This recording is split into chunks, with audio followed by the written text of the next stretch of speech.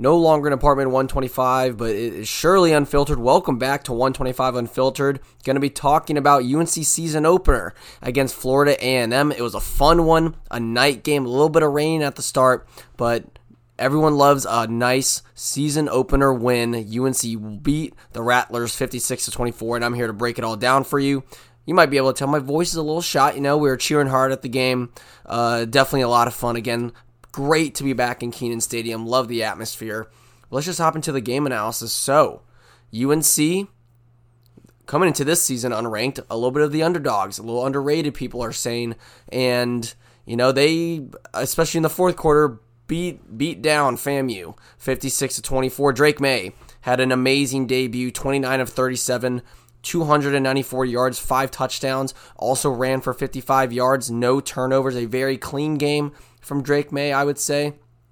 The running game, it was all about the freshman. Omarion Hampton, 14 rushes, 101 yards, 2 touchdowns. He looked amazing. George Pettaway, 4 rushes, 51 yards, 1 touchdown. That was in the fourth quarter. Had a really nice 29-yard scamper up the middle of the field. Both of these freshman running backs lived up to the hype, I would say, especially Hampton, who seems like he's going to be getting the bulk of the running back one carries. Now, when it came to the passing game, it was all spread out, I would say. Josh Downs, he obviously led the way, 9 receptions, 78 yards, 2 touchdowns. Great to see Josh Downs back and catching touchdowns. The Drake and Josh connection, it was 7-11 last year. It's now Drake and Josh this year. So they're going to be connecting for many more touchdowns because, Josh Downs, one of the best receivers in the country. He showed his great hands yesterday, great route running, made some tough catches. But it wasn't just him. Again, Bryson Nesbitt, 4 receptions, 53 yards, 1 touchdown. Gavin Blackwell had a touchdown. He had 36 yards on 4 catches. And Kamar Morales had a touchdown in the first quarter, the first touchdown of the season for the Tar Heels. J.J. Jones also had 3 catches. So it wasn't just Josh Downs like we kind of saw last year where he'd have 11 catches and then the next person would have 2 or 3. There were multiple players with 3-4 catches for Carolina, getting 4 different receivers with touchdowns. So I really like how Drake May spread the ball around, and it definitely showed because this young receiving core, who we have talked about being unproven but very talented, showed a lot of their promise yesterday. And I think what I'm kind of calling the death lineup, when you've got Gavin Blackwell, Josh Downs in the slot, J.J. Jones on the outside, but then also Nesbitt at the tight end spot, who's just a matchup nightmare at the tight end position. We saw it yesterday. Drake May is going to have his good choice of receivers, and I really liked, again, how he spread it around. So offensively, aside from the third quarter, I can't really complain that much. We almost scored 60 points, should have scored 60 points, but we had a touchdown overturned in the last minute of the fourth quarter. But aside from just a couple misses from Drake May, and maybe there's one bad play call on a 4th and 3. It was just a throw to the flat to DJ Jones. Nothing was really there. I would say the offense played pretty well, and I think this is what we can expect. They're going to make a couple mistakes, but it's a lot of talent, and it's going to be a fun offense to watch. Now, defensively, I think it was the Power Echols show for sure. 10 tackles, 9 solo, 2 tackles for loss. He had a sack. Storm Duck had an interception. But we're going to get to the defense a little bit more later because they did give up 24 points to Florida A&M. We were projected to win this game by 45, according to the spread over in Vegas. But a couple good flashes from the defense. They forced 3 turnovers. They had 2 fumbles, including the Storm Duck interception. By the way, great to see Storm back on the field. He's had an injury-riddled career with Carolina, so it's great to see him back out there. Unfortunately, we did lose Tony Grimes to an upper body injury pretty much first 5 minutes of the game, so we hope he's okay because this defense, and I'll get to it when I get to my takeaways, but they need to play a lot better than what they showed yesterday, especially with how much hype with the defensive line. Did have 3 sacks as a team, but I thought Florida A&M moved the ball very well the first 3 quarters of the game, and man, they had some. First play, Storm Duck just gets juked out of his shoes. And then whoever number 17 is on our team just got absolutely mossed in the corner of the end zone, didn't even turn his head around. These are just plays that concern you as a Tar Heel fan, where it's like, is this the same defense? Is this going to be the same thing, even with new defensive coordinators? So now let's get to my takeaways for this game. I've kind of brushed over the general parts, but let's go into the specifics. Drake May, let's start with him. I'm really impressed with how he played. You know, he's a redshirt freshman, first game starting. I know it's just your first, it's a non-conference, Florida A&M, not the best competition. Although I would say they put up a really good fight for the first three quarters. You got to give them a lot of respect for how they kind of stayed in it until later in the fourth quarter. But I thought Drake May had a fantastic debut. He made some very tough throws. I mean, the one to Blackwell in the end zone, like across the body, rolling left, that's a tough throw to make. The Morales touchdown, that's a beautiful throw. The 49-yard scamper that he had, or 42-yard scamper, on a 3rd and 9 showed his mobility a little bit. He showed yesterday why he's QB1. And that's the most important thing, because you don't want, especially for him, you don't want to raise any questions for why you shouldn't be out there, or why Jacoby Criswell should be out there, because he missed some throws. He had a couple to Josh Downs that were a little low or too high, and they couldn't connect on every target. He did have 12 targets, only 9 catches. I don't know why I said only. It's still a lot of catches, but he's still a freshman, and freshmen, they will have growing pains. We saw Sam Howell miss throws like this last year. I mean, this is nothing new for a quarterback. I'm not going to be too harsh just because, again, with the stat line, 29 of 37, that's very accurate. I think he showed his accuracy in the different types of throws that he can make. And again, I think the really good throws outshine some of the bad ones that he missed. Again, loved the different targets he went to. It wasn't just the Josh Downs show. And I think Sam Howell got really tunnel visioned last year. It was just Josh Downs, and it was easy to double team him. But you see Drake, first 2 plays of the game, he goes to J.J. Jones. Then you see him go to Gavin Blackwell. Josh Downs didn't really have a target until late in the first quarter. He was going to his tight ends. Copenhaver, he had 2 catches for 44 yards. Pretty much, the first 3 touchdowns should have been the 3 different tight ends, but Copenhaver had one that he couldn't bring down. But I just loved how he spread the ball around to different receivers, makes the offense more unpredictable. We were running different plays. It seemed like every play, it wasn't the same, okay, we're going to run this run play, and then the screen play, and then the slant. Last year, it got very routine. I thought our playbook was so thin, but I got to give credit to Phil Longo for the most part, because I thought he called a pretty good game to get Drake May going early. It wasn't a lot of deep shots. He took a few, but it was the intermediate game. It was the short passing game, just to get Drake comfortable. And I think that is really going to help us as we progress through the season, because, again, I look at the guys catching the ball. We have 6 very capable targets with the 3 receivers and the tight ends. I got to say, I'm so impressed with the tight end room with Morales and Nesbitt with the touchdowns. Again, even Copenhaver. And again, Phil Longo, credit to him for getting his tight ends involved. We didn't see it much last year, and I think that's going to make this offense that more dangerous, especially with how versatile they are. Morales is good in the blocking game. Nesbitt obviously is going to be a red zone nightmare. Really, really happy with the looks the tight ends got, especially early, because I think it let Josh Downs kind of get more comfortable, get open later in the game. Obviously, he had the nice 27-yard connection with Drake. Let's get to the run game before we move to the defense. The freshmen.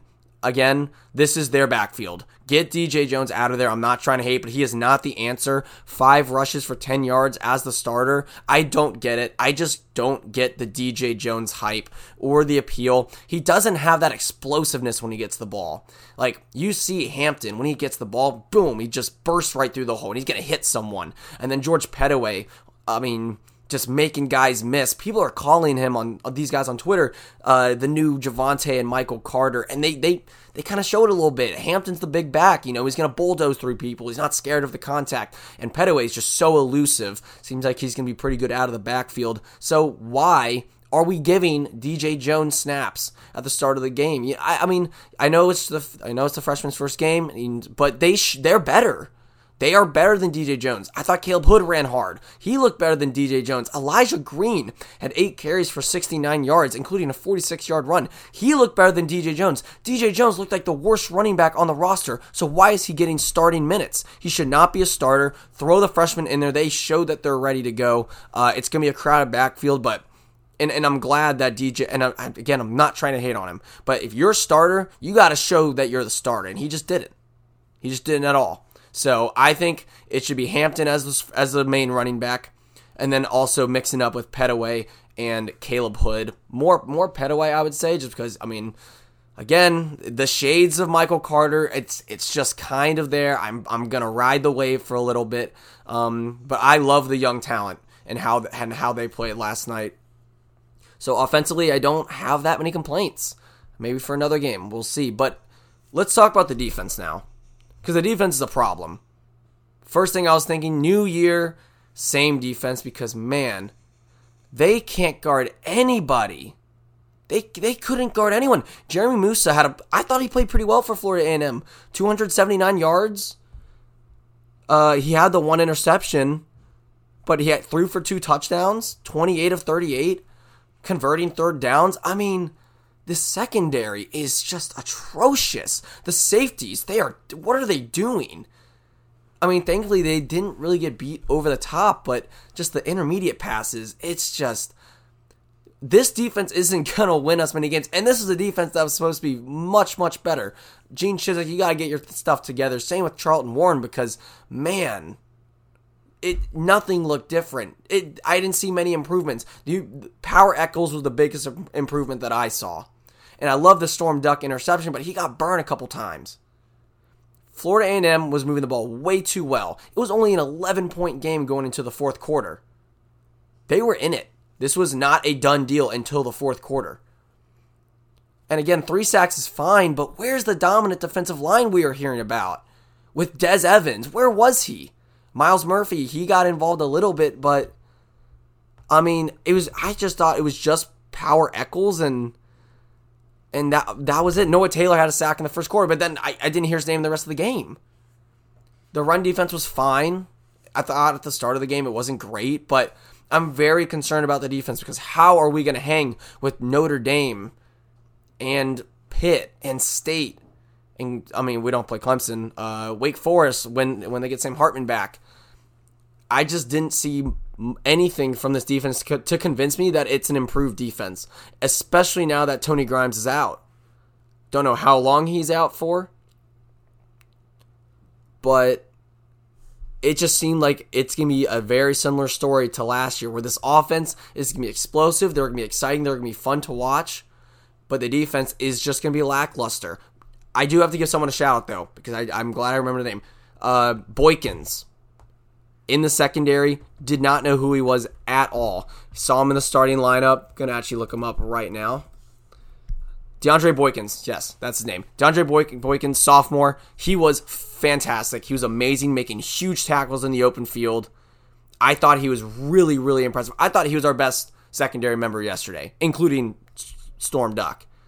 He seems like a go-getter. He went after it. He wasn't waiting. Very impressed with the tackling. I thought he was, I didn't see him that much in coverage because I wasn't really looking at him. I was watching Storm Duck and watching the safeties, but I think this is a guy who seems like he's ready to step up with Grimes out. So I loved how DeAndre Boykins played. I thought he was super aggressive, and that's what we need from the secondary. But yeah, I'm gonna see. Hopefully the defense can get better. The App State game, I think it's normal for any Tar Heel fan to say we're worried about it because it's in Boom. It's going to be a rowdy crowd. App State wants this matchup. They beat us a few years back here at UNC. And then they're a good team. And Florida A&M, they were also a pretty good team, but App State's going to be the next level up. But again, if we want to compete in the ACC, we got to be able to stop the pass, because if Florida A&M can throw all over us like they did for a good part of this game, then a lot of teams on our schedule can do the exact same thing. But overall, a win is a win. We saw a lot of good things. There are a lot of bright spots, especially offensively. Even a couple players defensively, like I said. Power Echols, DeAndre Boykins. Those are the guys that stood out to me defensively. But if we want to win, and if we want to be a team that makes it to a bowl game, a team that maybe competes for the Coastal Division, defense has got to be better. Now, it is just game one. These are just first impressions. So hopefully this is just a start, and we keep improving from here. That's what we want to see. But I'm very happy with the win, especially getting it to 56-24 instead of 35-24 like it was from the third to the fourth quarter. But yeah, that's pretty much all I've got for you guys today. Hope you guys enjoyed the breakdown. If you were at the game or watched the game, hope you had a good time. Great to be back in Kenan Stadium. We love the environment. Love throwing the fours up for the fourth quarter. The run out and the halftime show was just amazing with the two bands working together. I mean, oh my goodness. One of the best halftime shows that I have seen. Credit to the marching bands for Florida A&M and UNC. Both of them, they did an amazing job. And I'm not really a guy to pay attention to halftime shows, but wow. They were, it's just an all-around, and it was an HBCU celebratory game, I believe what they call it, and I think they did a great job throughout the game highlighting that. So this is, a better start than last year. Last year, we went to Virginia Tech, and you were 10th in the country and lost 17-10. We love a home opener in Kenan Stadium, so credit to everyone a part of it. And we will be in Boone 2 weeks from now. Hopefully trying to avoid an upset because this is going to be a tough game. But yeah, in terms of future coverage, field hockey's playing today against Iowa, women's soccer's playing against Baylor. I do not have Longhorn Network, so that's why I wasn't able to report on the soccer game from Thursday, but they did win 2-0 with 2 goals from Avery Patterson. But yeah, we'll keep the UNC coverage up for you guys. Fantasy football draft's coming up soon, so I really want to get on that. Obviously, I've talked about it a lot at the end of these episodes, so I'm excited for it, but you know that I'll keep you posted on all UNC athletics, plus when the NFL season starts on September 7th or 8th, one of those days. But thank you so much for listening, and I'll speak to you next time.